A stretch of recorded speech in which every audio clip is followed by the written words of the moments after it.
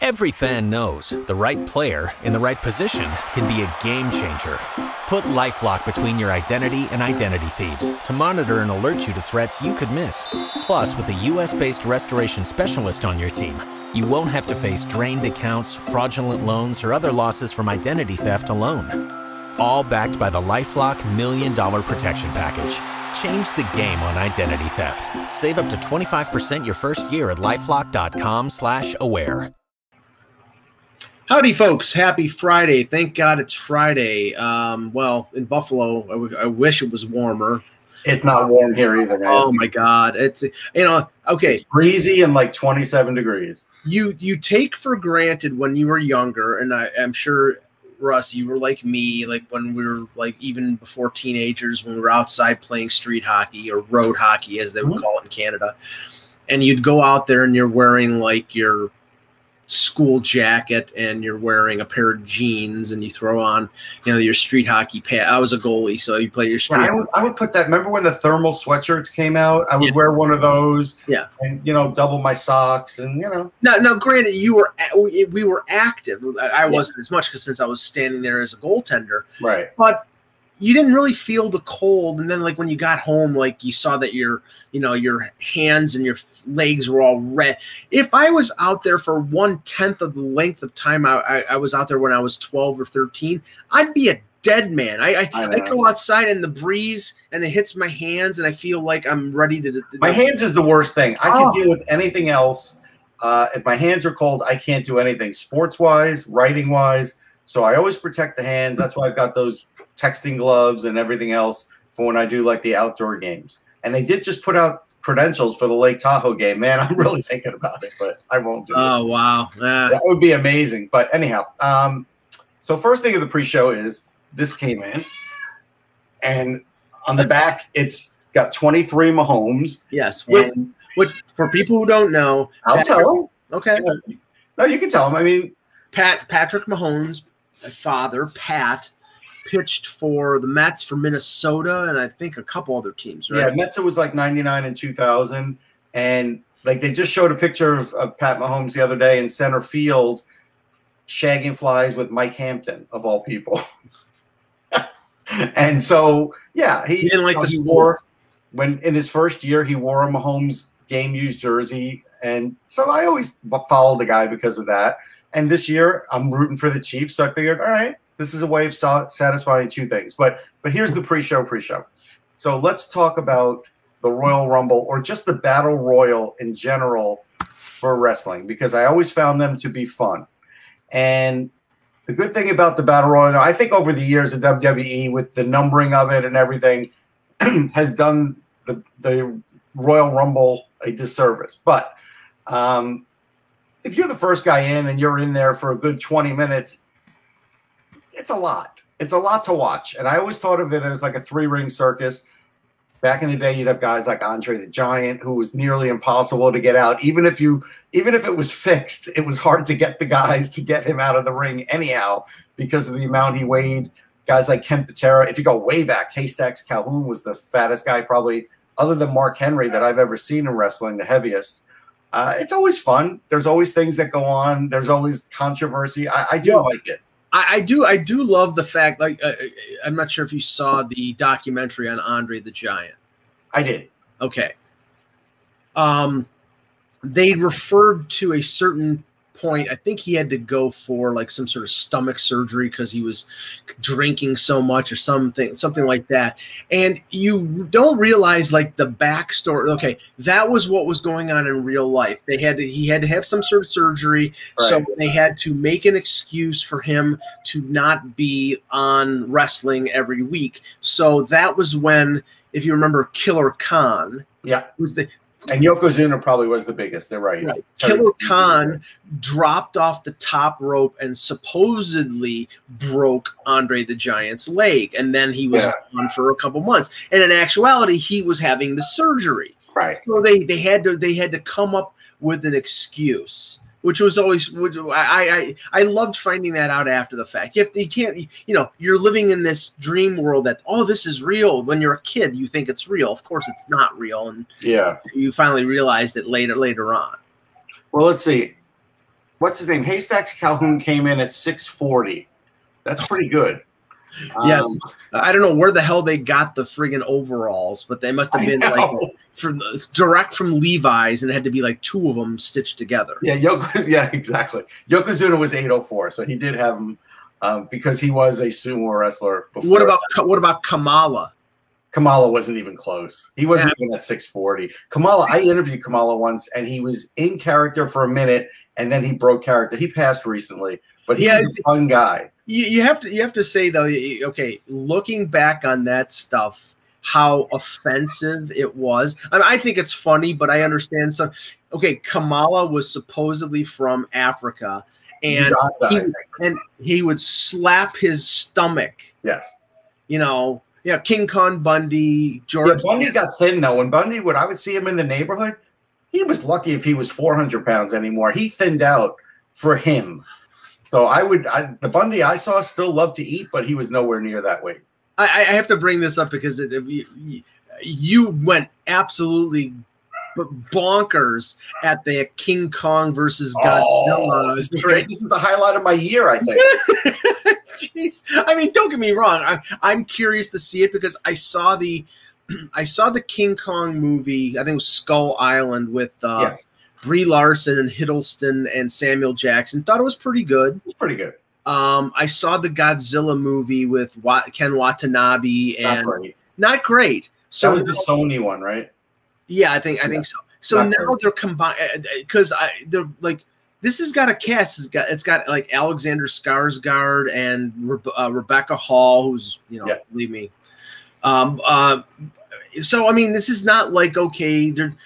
They spent some money on this. But just think about it.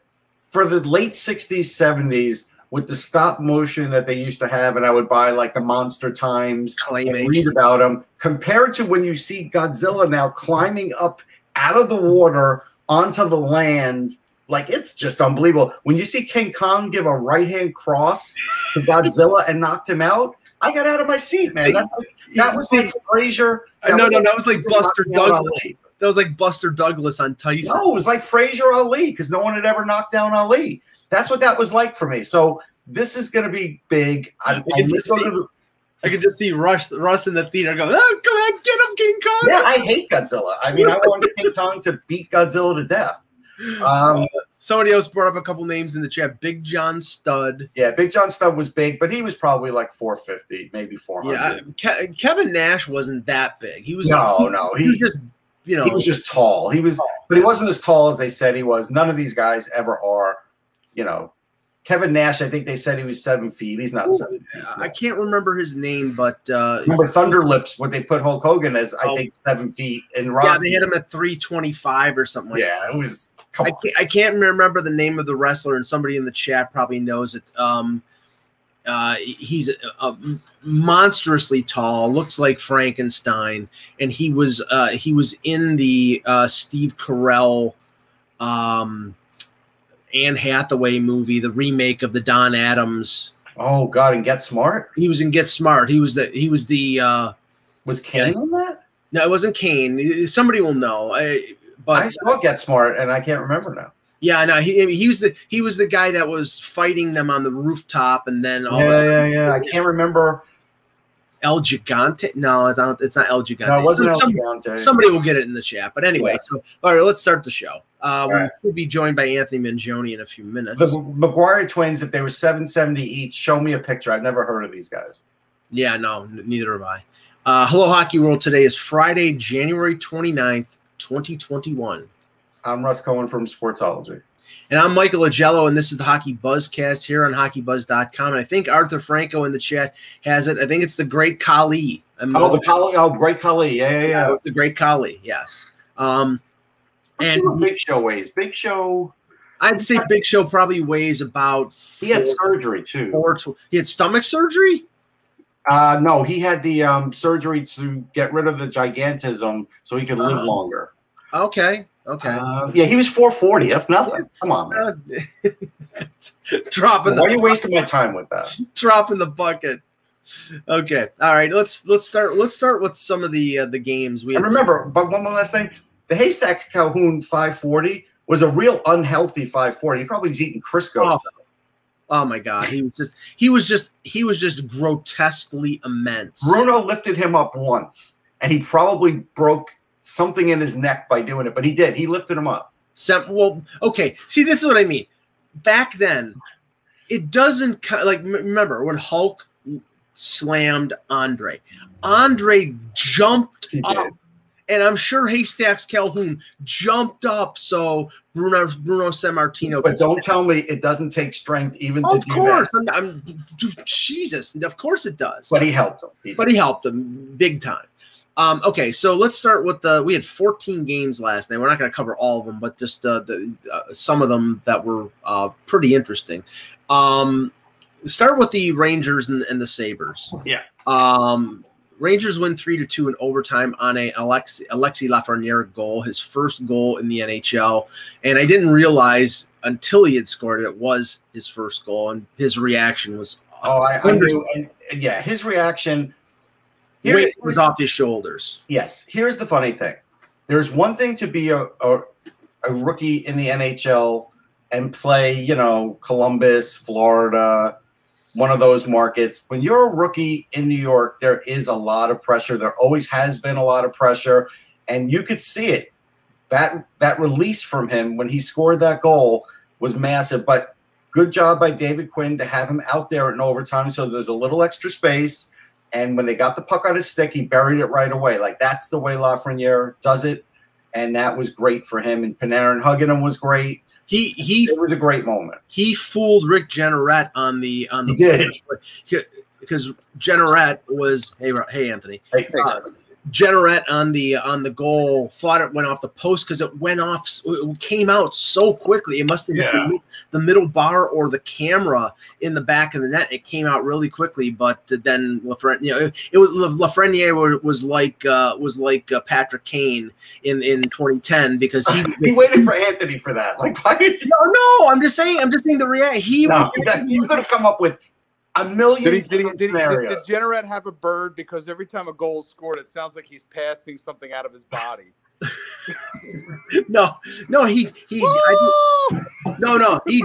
He genuinely didn't recognize that the puck went in because it came so quickly. But Anthony, what we're talking about is that was Lafreniere's first, and I'm butchering his name. I'm sorry. I'm just going Lafreniere. It was his first NHL goal, and I believe in his 7th game or 8th game. Mm-hmm.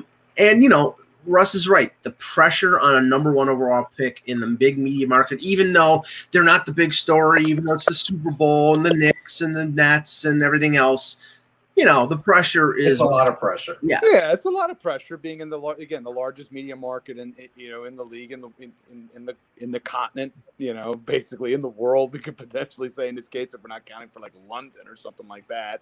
Sure. It's tough, and again, the spotlight is going to be on him, but at the same time, you kind of you have to be patient. This is he had a tremendous obviously junior career. But this is a massive step up in year 1. Even at Sidney Crosby's first year in Pittsburgh, he had his moments of struggles as he was trying to transition. Oh, Darian Hatcher was trying to take his head off and blood. Too, Darian was insistent on making sure that he wanted to be Sid's. Welcome to the NHL moment. And he did get a goal against the Flyers. The thing is, I think after that, Sid pretty much had it in his head that every time he was going to play the Philadelphia Flyers, he was going to do as much damage as possible. And he's pretty much lived up to that throughout his career. So, we could thank Darian for that. Yeah. So, but again, in my circuit, again, I would preach patience. I think I found, I thought Mike Harrington's comment yesterday was a bit much. Well, we have to put that in context. Of course, it didn't age well because Lafreniere scored the game-winning goal. But he makes such a sweeping generalization about him. But we know what the generalization had to do with. It was so hot takey. The generalization, and there's things at times I agree with, but I think Harrington's a lot of times on the money. But it was so hot takey. It was just, to me, I just kind of shook my head and said, I'm glad he got egg on his face on that. That was for the Buffalo base that are like, see, we didn't need to draft first overall because this guy's not any good. That's what that was for. Yeah, exactly. It was. Well, And Mike knows that. And Mike knows that. I have to say that Mike Harrington is probably one of the most vociferous anti-tankers. That he thought that the organization going the direction that they did. Don't go after the player. You want to go after the organization. That's one thing. The player is the player. He's earned this spot, and to take and to be taking cracks at the player, in my mind, was off base and out of line. Now, Russ, just on the Sabres page, Sam Reinhart wasn't practicing today, so he might have a minor upper body injury. I think he hit the net when he scored that goal. Yeah. He hit the post, literally with his body. But look, talking about the Sabres, I mean, they're getting a really good performance out of Taylor Hall. Yeah. But I really think that if they think that they have a chance to make the playoffs, they have to abandon this 1A, 1B thing in goal and go with Ullmark, because I'm sorry, Carter Hutton just doesn't do it. And Ullmark yesterday, he made unless he's playing the Philadelphia Flyers, then it's a different story. Ullmark made a save in the third period that kept the game. They earned them a point. He made a fantastic save going post to post. I just think he's a better goaltender. He is a better goalie, and you could see.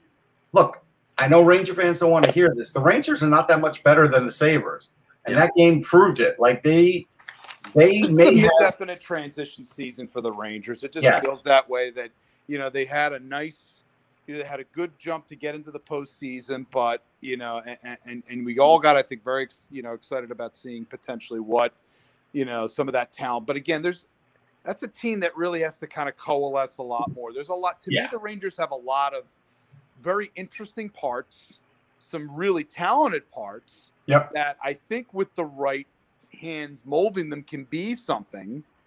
But I thought, again, some of the offseason moves had me scratching my head. Certainly the Jack Johnson signing to me was just like, okay. And D'Angelo's not on track. D'Angelo's completely off track, and D'Angelo just strikes me as a guy who's completely just not focused. And again, I don't want to speak, but again, he just seems like he's completely unfocused. Yeah, last year was like everything I thought he could be, and this year is the opposite. He needs to, honestly, in my opinion, he needs to shut down on the socials and focus on his career, because at the rate he's going, he's going to get buried really quick. And I think it's something that's young. He's immature in that respect, and that he has things to learn. He has talent. We all saw that he had talent. Yeah. But again, you got to get yourself focused on what's the thing that's most important to you, and that has to be playing hockey, and stop necessarily engaging in social media arguments. Well, Russ, the only thing I can think of that justifies the signing of Johnson is that Gorton looked at his defense and saw, Lindgren, Fox, Miller, D'Angelo, all with less than 2 to 3. The other ones all had a year of experience. D'Angelo has a couple or 3 years of experience, and he thought, okay, I'll bring in a veteran guy who I can plug in on the bottom pairing. But he paid him $1.15 million. This is a guy you bring in on a tryout contract and sign him for $700,000. Okay, but again, they paid him $1.15 because he does need the money, and this was someone that Jacques Martin wanted to bring in. So they're doing something nice for the guy. That's fine. I don't even care what they paid him. I just care that they actually got him, because he's not an NHLer anymore. Right. He's just not. And Tarmo Reunanen is a guy who played in Liga for the last 3 or 4 years. He comes over. They don't even give him a look. And it's like, you know what? This guy was pretty good the start of the year this year. He came out of the gate hot. And this guy plays two-way hockey. But again, he doesn't have a name. And they were going for maybe the toughness angle with Johnson, because they can't be going for anything else. At this point, his game is so far off of that. And Anthony's right with they have younger guys, and some of them have regressed a little, like Lindgren. And look, Keandre Miller looks great. All of a sudden, after the first couple of games, he's been trending up. But again, he's a rookie. Those things could change too. So, there are a lot of things in transition there. Anthony, do you have headphones?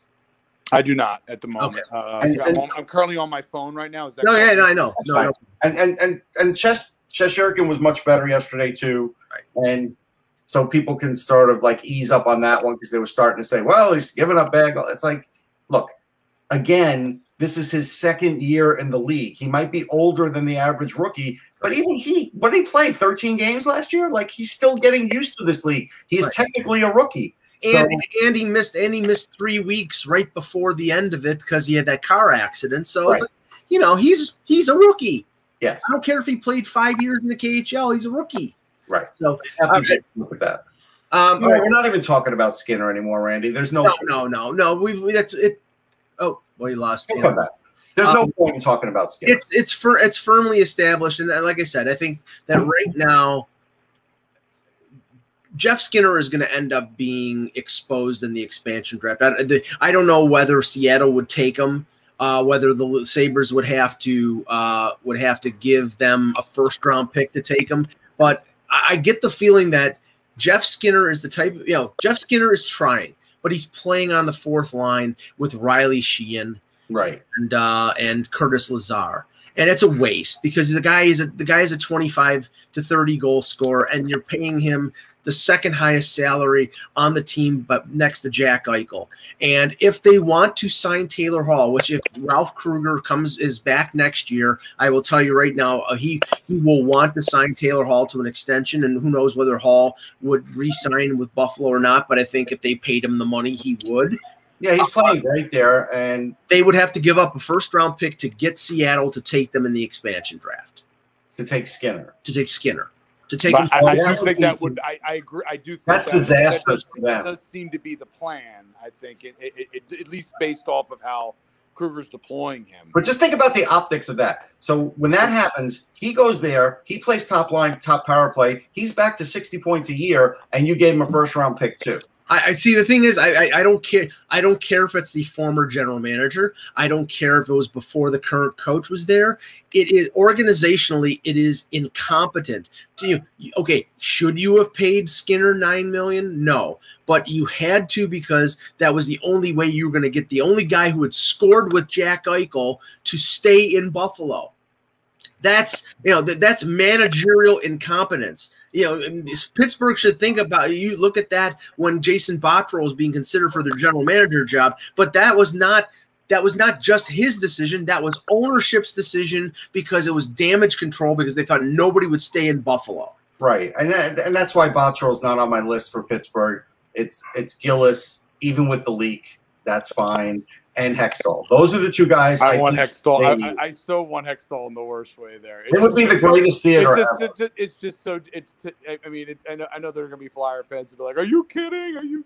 And they're like, number one, listen, he's already been in enough interviews already. Yeah. I want to see what Rob Ross is. They are in an exact position right now where they need someone who is going to basically take that thing and kind of. It has to be just bull. It has to be no. But don't you want to see what Rob Rossi would write about Hextall? It'd be great. No, exactly. Just from the pure entertainment purpose of everything, yes. I think it would be fantastic. And again, I think Ron is. I think there's things that Ron had to learn as a general manager. He was outstanding. I think obviously we know Philadelphia has benefited from. Oh, you can see after lineup from the restructure of how much for a team that. For years didn't have their own homegrown defensemen. Now you've got multiple homegrown defensemen who are playing big roles for them. Mike, are you dipping some Skol there? What are you doing? No. Oh, okay. I thought you were putting some Skol in there. No. I was always a what was the other one? Random pull there, Russell. Random pull. No, because trust me, he was doing something. Mike's going to do a little bit of chaw here. We'll give him a few minutes. I can't remember. There was Skol, and then there was another brand that not Red Man. No, it was the same. It was the same thing. And all the guys I used to work with did that. We've sidetracked. Thank you, Russell. Yeah, please. Okay, well let's move on to the Flyers and the Devils. We talked yesterday briefly about Carter Hart's struggles on the road, and even though, New Jersey's New Jersey, I don't expect them to be a really good team throughout the year. It was a road game. Carter Hart made 33 saves in a 3-1 victory. Honestly, this Carter Hart on the road thing to me is still a little different, Ant. He is. He was on the road during the bubble. No, but that was in a bubble. It really come on. It's still the same. He's not playing in a home arena. You're showing up to the same rink every day. I will argue this one. It is different. Oh my God. He is more confident in Philly. But that was we have a very small sample size at the moment for the current season. So let's give it a little bit more here. I know. Fine. And again, you're going to Boston, and they got lit up like a Christmas tree as a team. Let's face it. They've had 2 games here, and Philadelphia has not played well in front of him. Now, are there goals that No, that's totally true. Are there goals on him that are on him? Absolutely. And I would say that goal that last night by that Severson's goal was a combination of both him and, Eric Gustafsson giveth, Eric Gustafsson taketh away a lot. It's a bit of everything involved. The process in front of him is not particularly good, despite the fact that Philly's 5-2-1. I think we would all be in agree watching Philadelphia that their team defense remains a hot mess. Yeah, and they have to get it together. Even with the miracle goal by Nate Prosser. It was and a wonderful moment for Prosser. Don't get me wrong. It was a stunner. Like 30? What? What just happened? Okay, that was we saw it in post game press conference with Elaine. It was like, Prosser doesn't normally, you didn't expect that, but give him credit for the moment that he had. But again, getting back to Hart, let's face it, as bad as I thought Philly was as loosey-goosey as possible in those first 2 periods, and he played locked, and I thought he played with the exception of that one goal. Yeah, he was good. There was only 1 or 2 shaky moments. But now he's got games coming up here, and again, I think as we get closer to the 15, 20 game mark, am I going to be then at that point, if his road record and numbers are looking that way, then I will start to prescribe a little back up to that. But it is a new season, so I'm going to hold off on that particular thing right now. Yeah, and Giroux certainly got his game back yesterday, and that's he did. But I will say the Flyers' top 2 lines as a whole, he battled, but I thought the Flyers' top 2 lines as a whole were not good in this game at all. Kevin Hayes, I want to put an APB out on for the last 2 games. Seems like he's ready to. He was conserving himself potentially for the Islanders games this weekend coming up. But that was my, watching Hayes. It's just like, where is he? He's out on shifts, but I'm not seeing much from him. Farabee, after having a ridiculously good start in the first game of the season with 4 points, he's been down on fourth line, come back up the second. He's been up and down. He's struggled. Konechny has struggled of late. It's just, again, the last couple of games. I'll tell you 2 stunning things. I'll give you 2 stunning things for me. The first one was, I do have to say it now, PK Subban is done. He was falling down on his skates at times. He had 3 awful penalties. Like, you would think after the first one he wouldn't take another one, but he can't catch up to anybody. It's a combination of watching him. The speed doesn't seem to be there anymore. Now, the question is whether or not it's injury or if this is just mindset and where he's at. I think this is just where he's at right now. And that is a rough thing for New Jersey because, again, bringing him in as a top defenseman, public face of the team, all that comes with it. It's been a real rough ride there so far. And the other one, I've always said he needs a good, solid defensive partner with him, someone who can, cover for his offensive zone forays at level. You know what makes it so obvious is that New Jersey is a speed team, and you see guys like Ty Smith, a young defenseman, and then you see Subban in comparison, and you're like, wow, that is a huge drop-off. The other one is Justin Braun is getting gassed so early in these games. I don't know what's going on with him, but late in periods, he's not looking good. And so that's something – he's playing pretty good defense, don't get me wrong, but he gets gassed now towards the end of periods, which is an issue. And he has been, again, the thing is we've seen in the offseason, him doing a lot of, weight training and things of that sort. Obviously very much public out there, working out with The Rock and everything else. Yeah. But, again, I would ask and say, okay, if we're worried about the weightlifting and everything at this point, we know your game is predominantly speed, your escapability, your ability to, get the puck up quickly up the ice. He just, to me, and again, I'm not trying to evaluate his training methods or anything, but he seems like he's almost carrying too much. Yes, that's my feeling. Bulked up a little bit too much. Yes. And you have to have more lean. I feel like, maybe more lean muscle is needed in the way his game plays, or else he becomes ineffective. Yeah. Yeah, and just Subban has a year left on his contract at $9 million. You're not going to get any, based on the way he's playing right now. You're not going to get anyone even at a 50% hit, you're not going to get anybody to take him on. If he continues to play like this, he doesn't turn it around. New Jersey is not a team that is going to be up against the cap, so they may actually want to keep him to let them get to the cap floor. But they might buy him out at the end of this year. They really might. And look, Subban. Someone says he looks lean. He does, but he doesn't have the legs. His legs are bad. Yeah, there's something there. Again, I'm trying to think. I'm again not looking at him closely, but watching him playing in the last couple of games, he just seemed like he was playing with not a lot of speed. Even his offensive game has fallen off. Like when they show him trying to set up plays and such, he's not a threat. No. So moving on here, the Bruins beat the Pittsburgh Penguins 4-1. Patrice Bergeron with a pair of goals. Easy game. Yeah, well, I was going to say Yaroslav Halak subbed in for an injured Tuukka Rask. Doesn't sound like it's a serious injury, but anything with an older goaltender, you have to be careful about that. And with the compacted schedule, having only one goalie available is something worrisome for the Bruins. The thing I look at this one, Russ, is that Jerry only makes 16 saves on the night. It's a combination. Look, I think Tristan Jarry can play goal. So I do think he has a chance of being a 1A, but he's got a D defense in front of him. And so it's hard to really tell. Again, unless you're an amazing goalie, like I was watching a little of the Ottawa game, right?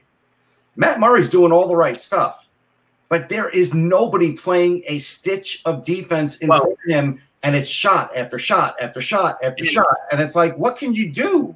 Well, okay, I want to transition to that because sure, let's do that. You brought that up, and I heard some criticism of Matt Murray. I saw some on Twitter.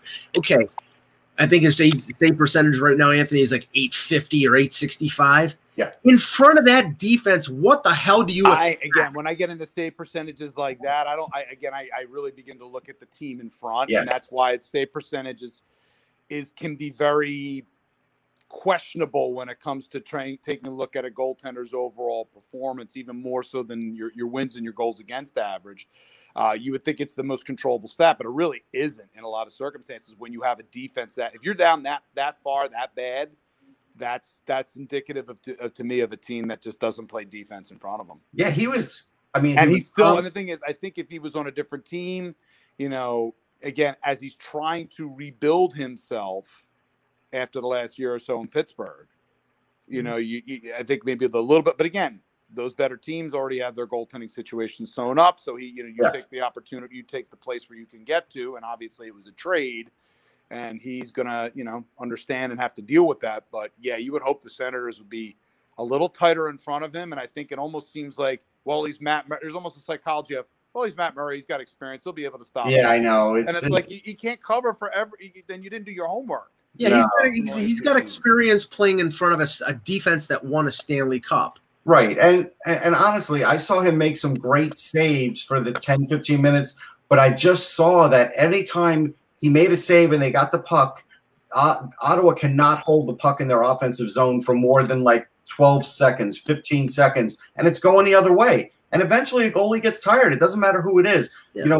We could say John Gibson's team isn't very good, but that defense is 100 times better than what Ottawa has. Ottawa's got literally nobody who actually plays defense. They've got a lot of great puck movers. You got guys like Shabbat. You got guys – they had nobody playing hard defense. And there's been some criticism of how Shabbat's playing right now. But, this is the thing. The Ottawa Senators were the 5-hour energy drink for the Vancouver Canucks. They were in big trouble after Montreal came in there and swept 3. And what happens? Vancouver sweeps 3. 4 on them. I mean, every time Quinn got the puck, he went straight up the ice. He didn't even have to think about it. He wasn't even contested at times. Yeah. So, okay. Quinn Hughes, that is. I said Quinn. Right, Quinn Hughes.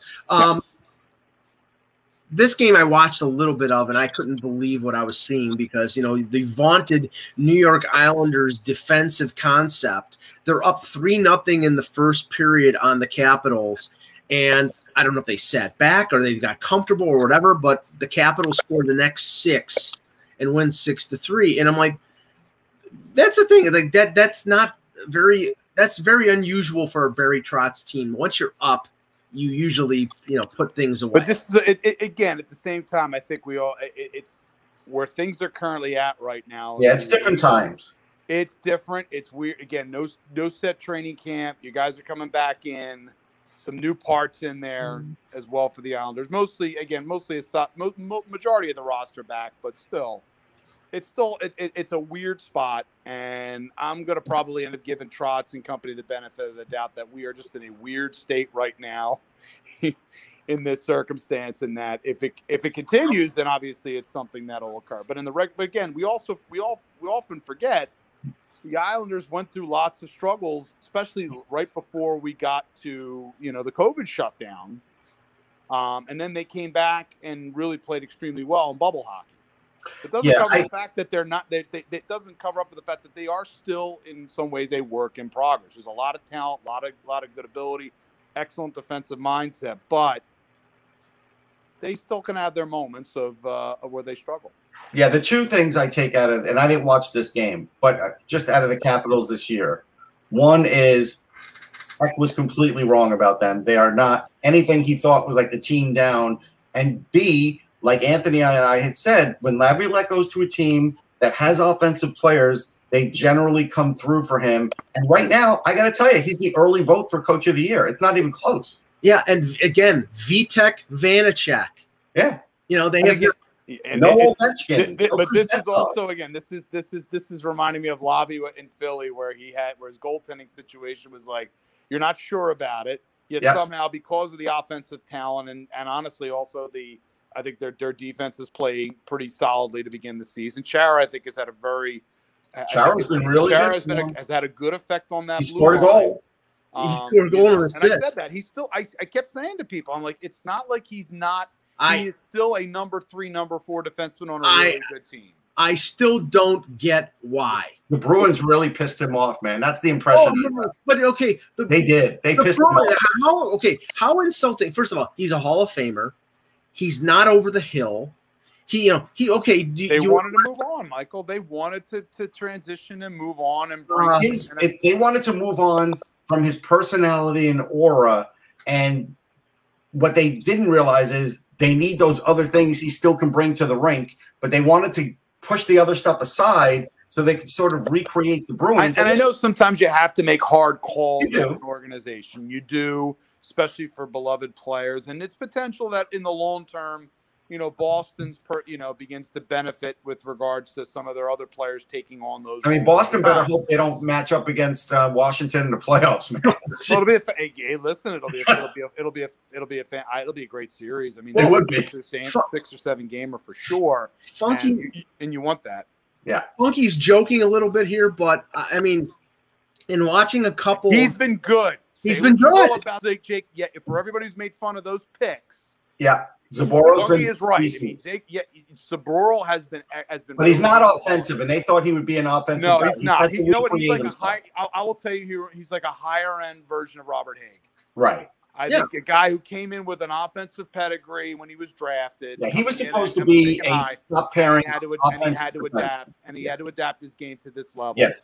And I like Zaboral. I really do. The hockey he's playing right now is good. I saw him 2 years ago, and he still wasn't good. But he's finally good. But he's just not going to be offensive. Now they just have to wait on Zach Sension to see whether or not they get all 3. I mean, it's never going to look good. That trade, they swung and missed there. I mean, the whole situation where they traded, they got those picks. They made the wrong picks. They did. We can't.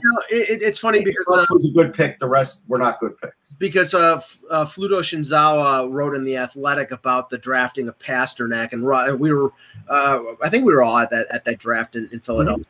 That was my first. Actually, it was 14, right? Yeah, 14. That was actually the first draft I ever covered. Was that? Yeah, and mine too. And the thing was, we look at that draft and we look at the players that were drafted before him, like Ehlers, like Nick Ritchie, like Nylander, who were all good players, but like with Nylander, the inconsistency is there, and Ehlers, there was some question though again about Pasternak in terms of he was a skinny kid playing in the Czech league, and but I had him ranked fairly high. I remember I went back and looked because I was curious. I went back as far as Kopitar once, and I went back and looked at Pasternak because with those kinds of guys, you can't always go with the rhetoric. You have to sometimes look at just the flat out skill. Like even Filipino, right?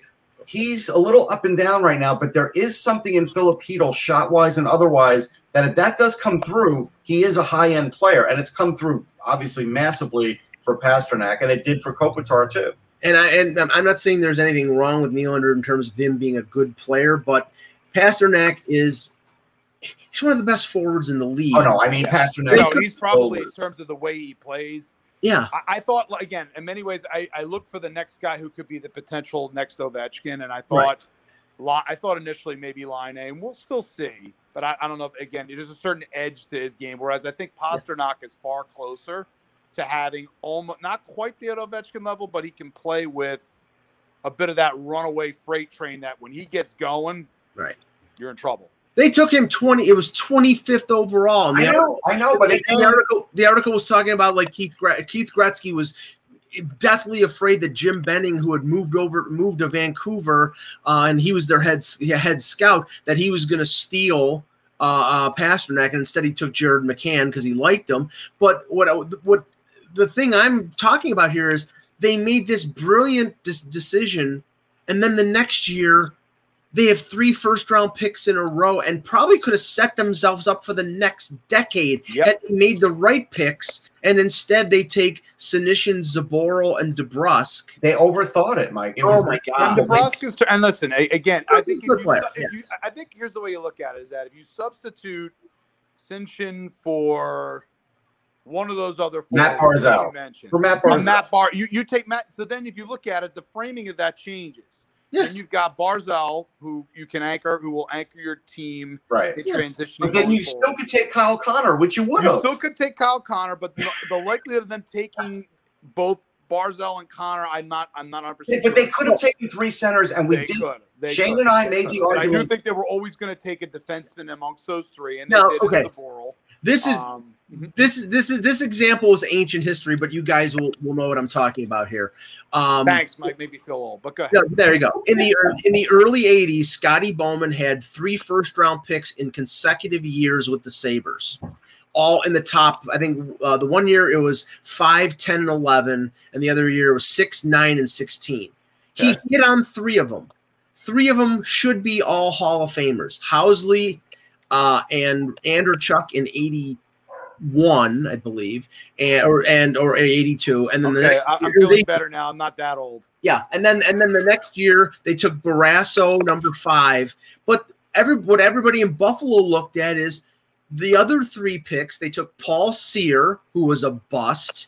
They took Normand Lacombe, who won a cup with the Oilers but was a bust, and Adam Creighton, who was an okay NHL. So everybody looks at the fact that they didn't hit on the 3 when they hit on the other 3. With the Bruins, okay, DeBrusk maybe you consider a hit because he's a good player, but you were in the middle of the first round and you had guys who ended up being stars afterward, and you didn't take them. That draft got bailed out by Jeremy Lawson and Brandon Carlo. Yes, Carlo was the key there, because I think at that point, because again, the replenishing that blue line was extremely critical for Boston that year. And there was one other player who I'm not thinking of that was in that draft too. That's playing. Maybe Grizzly. Certainly at this point now, that draft depth-wise looks a lot better for Boston in the later rounds, but you really could have been setting yourself up to be the apps. I mean, they already still technically are, bellwether team in the Eastern Conference, but they would have been head and shoulders talent-wise above the rest of the conference had they played that just right. Yes. Well, Ainsley Scott at that draft set us up on Sirius live with an interview with all 3 of those guys. And so we were on Bruins TV. Me and Shane Malloy were on Bruins TV, and we're interviewing those guys, and now I look at it and trying to shine that thing up for Boston TV, and it's like, let's do our best here. We got to shine this thing up better. And both Shane and I were against most of the picks, but it's a moment in time. It is an amazing moment in time. Okay, I'll just read this off quickly. They had 6 picks in the top 52. Yeah. Okay, Zaboral, DeBrusk, Senyshyn, 13, 14, 15. Carlo, 37th overall. Forsbacka Carlson, 45 overall. Lawson, 52. And then after that, Daniel Vladar, who's their third goaltender. Vladar is the other one, actually, because I think he could be a backup in the league. Yeah. So moving on, I just want to ask, it was a 4-2 victory for the Canadians over Rico Fotto. Who's bringing up Rico Fotto? Will you stop? Jesus Christ. A 4-2 victory for the Habs over the Calgary Flames, who've lost 3 in a row. But I want to ask this question. I love the way Matthew Tkachuk plays. I really do. I think he's, no. It's not. This is not a criticism of him. Just I'm not saying. I'm saying that this is you saying I want him on the Leafs. No. I think would anybody not want Matthew Tkachuk on their team except maybe Drew Doughty? No. He fought with Ben Sherratt. He's clearly their best player, and this is I'm getting like a whiff of Wendell Clark here. Wendell Clark took on. Like I said. No. Will you let me finish my premise here, Anthony? Nope. He's the best player on the team, and he's having to fight the battles every night. And I don't know whether that's beneficial for him in his long term, in his career, fighting. Not enforcers, because Sherratt's not an enforcer. He's just a willing sort of middleweight. But I just think Tkachuk would be better served not. Served if he was in Toronto. Say it. No, I'll tell you what this is like. I'll tell you what this Matthew Tkachuk is frustrated. He recently said he hates losing. This is his only outlet to not want to just break up the locker room every night because he's on a bad team.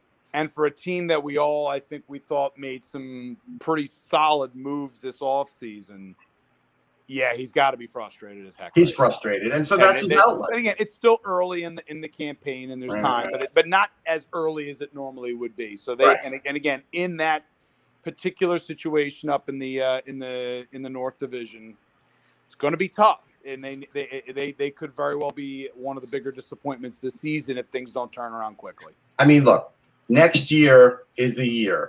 If Melnyk doesn't spend money, and not like veterans like Mark Borieski and guys like that, you have to bring in real veterans to sprinkle with these young kids, or you will not get anywhere. Right. With Brady, that's the case in Ottawa. But with Matthew, it's like Matthew. I'm sorry. Yeah. But I was trying to cover for you, Russ, but you just blew. No, it's fine. We're all here to insult you today, Michael. Let's keep going. No, it's cool. But with Matthew, but Matthew's the same way. When he gets the crossroads is, do they move on from Monahan? Do they move Goudreau? No, Monahan's playing better this year. I don't think they're going to move on. Yeah.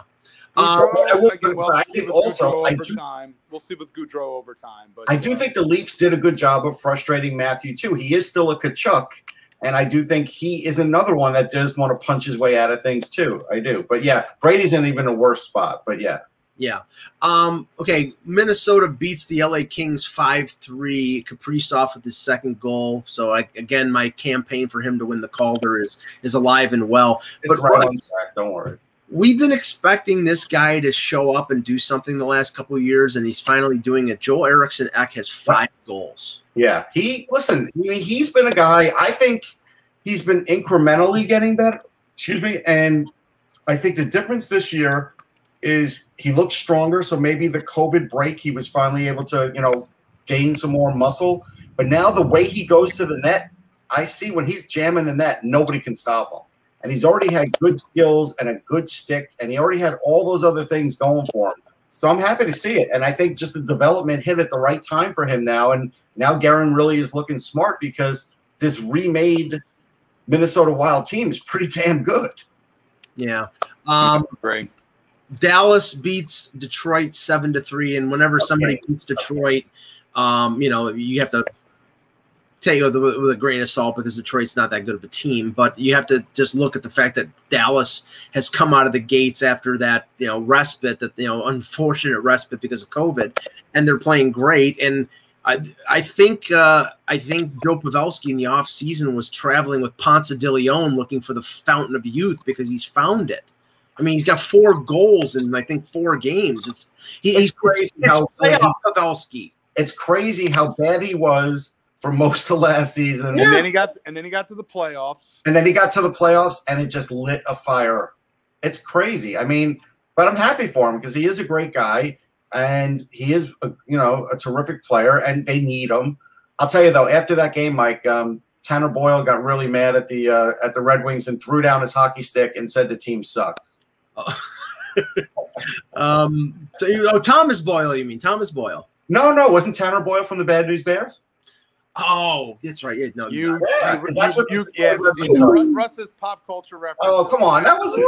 Oh, come on, that's an easy one. But the next thing he's going to say Ingle Puke. No, they're Ingle Puke was good, but they're the Bad News Bears, the Detroit Red Wings. Let's be real, that's what they are. And Ty Dellandrea gets his first NHL goal and an assist. Which Ty Dellandrea is going to be one of those sneaky, really good players. I don't think he's a superstar, but I think he's going to be a really solid player. Okay, saving the best for last, the Edmonton Oilers and the Toronto Maple Leafs. Get that axe ready, Michael. I don't know how. And they may very well win the next game on Saturday night on Hockey Night in Canada because you don't believe that. You can't contain Connor McDavid and Draisaitl. And Draisaitl had a couple goals, and McDavid had a couple assists yesterday. And Edmonton got 7 power plays, half of which were ridiculous, or 4 of them were ridiculous calls. But I keep saying this. It's Draisaitl. It's McDavid. And there's nobody else who's doing anything. It's unbelievable. I mean, honestly, people were doing like little memes yesterday, taking pictures of McDavid in a post-game press conference with the same look on his face that he had in 2015 when he found out he was going to Edmonton. Again, this team is going friggin' nowhere, and I feel sorry for Connor McDavid. Where do you think Connor really wanted to go when the Edmonton Oilers drafted him? Come on, Michael. I think he wanted to go to Buffalo, actually. No, I don't think. Yeah, no. I mean, I know he was a Leaf fan, but I think maybe the whole pressure at that point. Remember, the Leafs hadn't drafted Matthews. I wanted to get to the heart of this today because otherwise we're going to be going through the same conversation about what's Connor McDavid and Edmonton. Let's get to the heart of it, and where do you think he wanted to go? If we're going to go that far back, I don't really know. I don't know. Nobody knows in this circumstance. He's happy to be. Nobody knows the trouble I see. Yeah, no, but. But no, I feel sorry for Connor McDavid because he's such a great player and he is with an organization that clearly does not know what the hell to do. And Ken Holland is a general manager who's had success, a lot of success. But the moves right now, Tyson Barrie looks like the Tyson Barrie under Babcock. He doesn't look like the Tyson Barrie under Sheldon Keefe. Offensively, he really hasn't shown off much. Kyle Turris was invisible yesterday. They're a minus 13 differential where Ottawa's a minus 19. We expect it from Ottawa. Yeah. No, actually, I think it's different than that. Hold on, I'm looking at advanced stuff. And right now they're being forced because of the injury to Mike Smith to play the worst or one of the worst number 1 goaltenders in the NHL every game. They can't put in Stuart Skinner.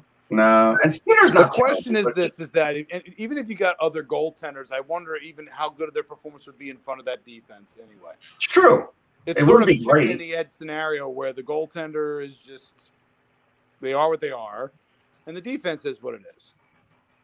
Yeah, they're a minus 7 differential. Their faceoffs are bad. Their goals for and against is embarrassing. It's the end of the world as we know it. I mean, they have a lot of goals, but the fact that Mike feels fine.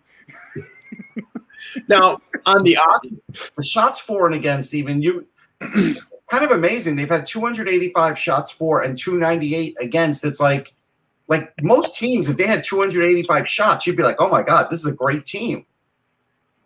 No, I mean, and I'm not, I do realize that there are, I think I like Darnell Nurse. I like Yamamoto. I like Nugent Hopkins. But it just seems that every game if Draisaitl and McDavid score 3 or 4 points, they have a chance to win. But that's not even guaranteed. They score 3 or 4 points and they could still lose. And that's pathetic. And with that game last night, the Leafs got out to a 2-0 lead. The referees gave Edmonton a chance to get back in the game with a couple really chintzy calls. A 5-on-3 in the second period got Draisaitl on the board. Then they tied it up in the third. Wayne Simmons scored his third goal in 3 games. Russ, there you go. I know.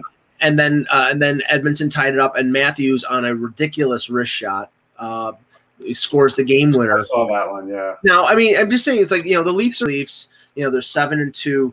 But I think, you have to look at the fact that tomorrow they will have played Edmonton for the 4th time.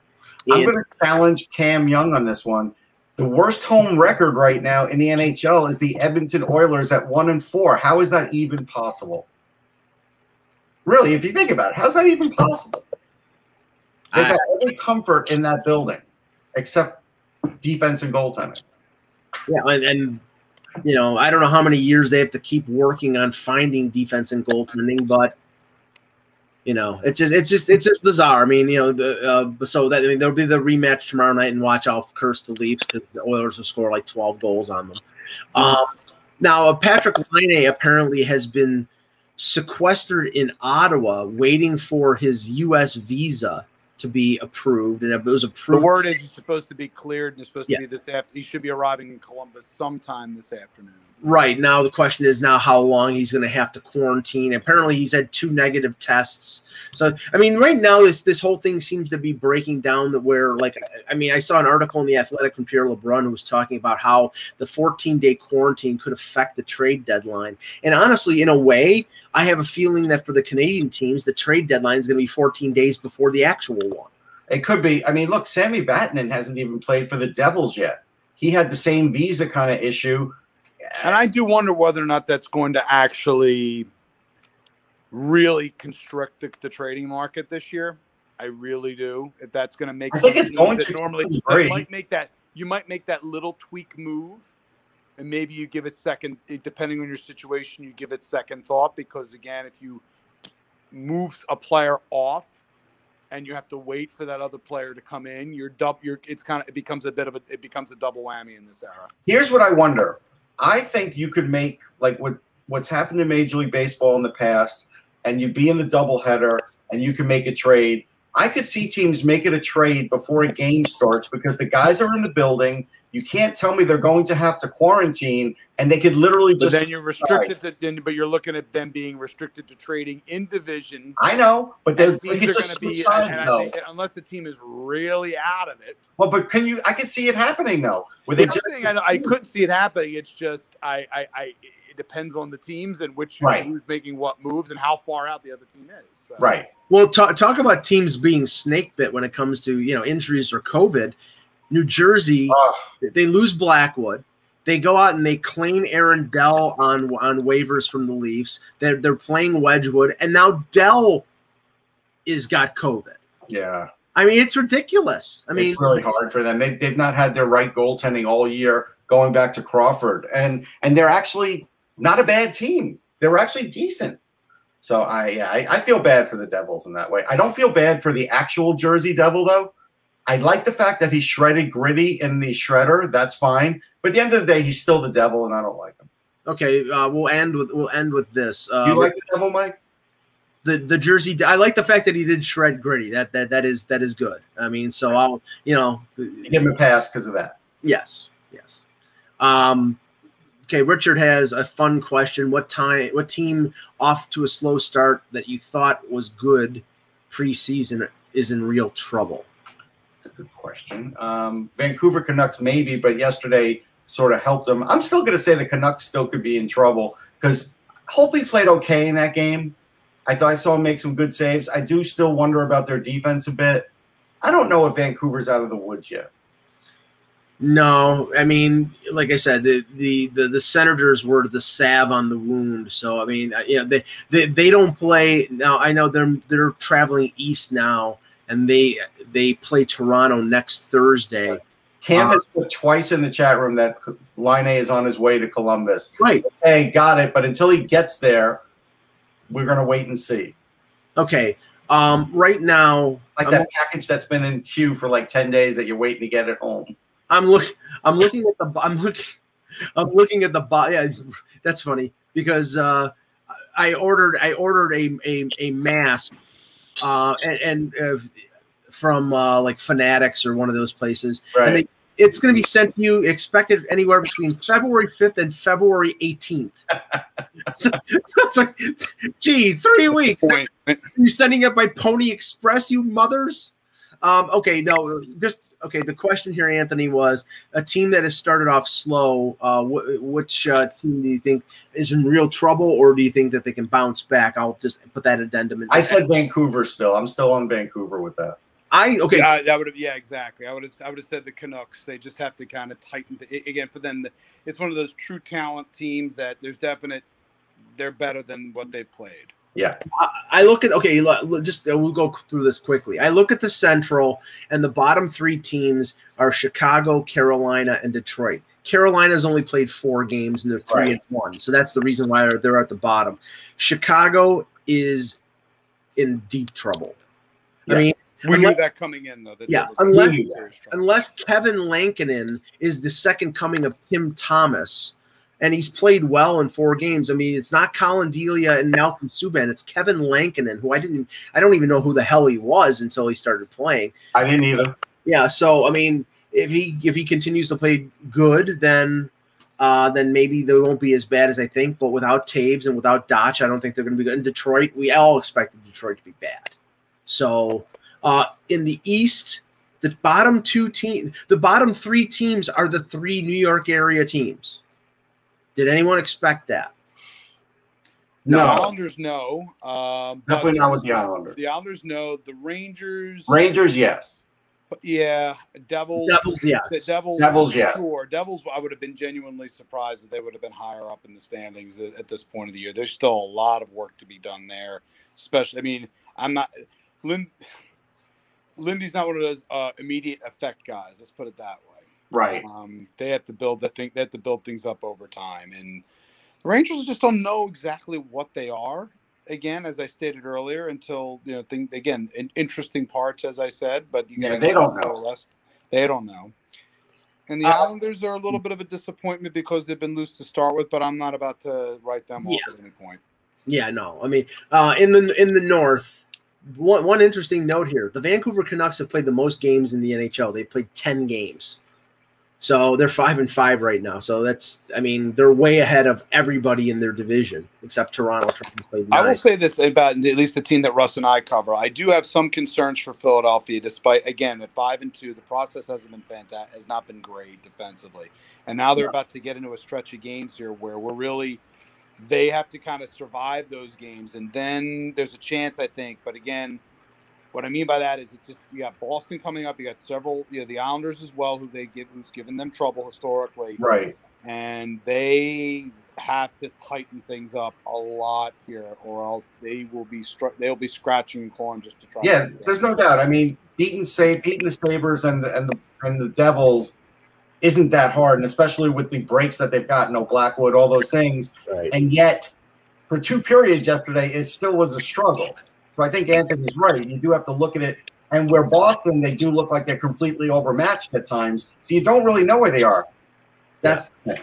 In the North, the team that's struggling right now, and they've only played 6 games, is Calgary. I mean, everybody expected Ottawa to be at the bottom. I expected Edmonton to miss. And Calgary, I thought I had in the top 4. But right now they're 2-3-1, and they've lost. I thought they'd do better, but I'm not giving up on Calgary yet. I'm not either. I mean, Valimaki looks good. I thought Markstrom has looked very athletic at times. Goudreau is scoring. I think they're still finding themselves. They've played the least amount of games in the division, so I think they're still finding themselves too. Yeah. And the West. The West is breaking down, I think, like everybody thought it was. Who's in even though the separation isn't there yet, the bottom 4 in the West are the 3 California teams and Arizona. Eureka. Like, you didn't know that was going to happen. And I don't think that's going to change.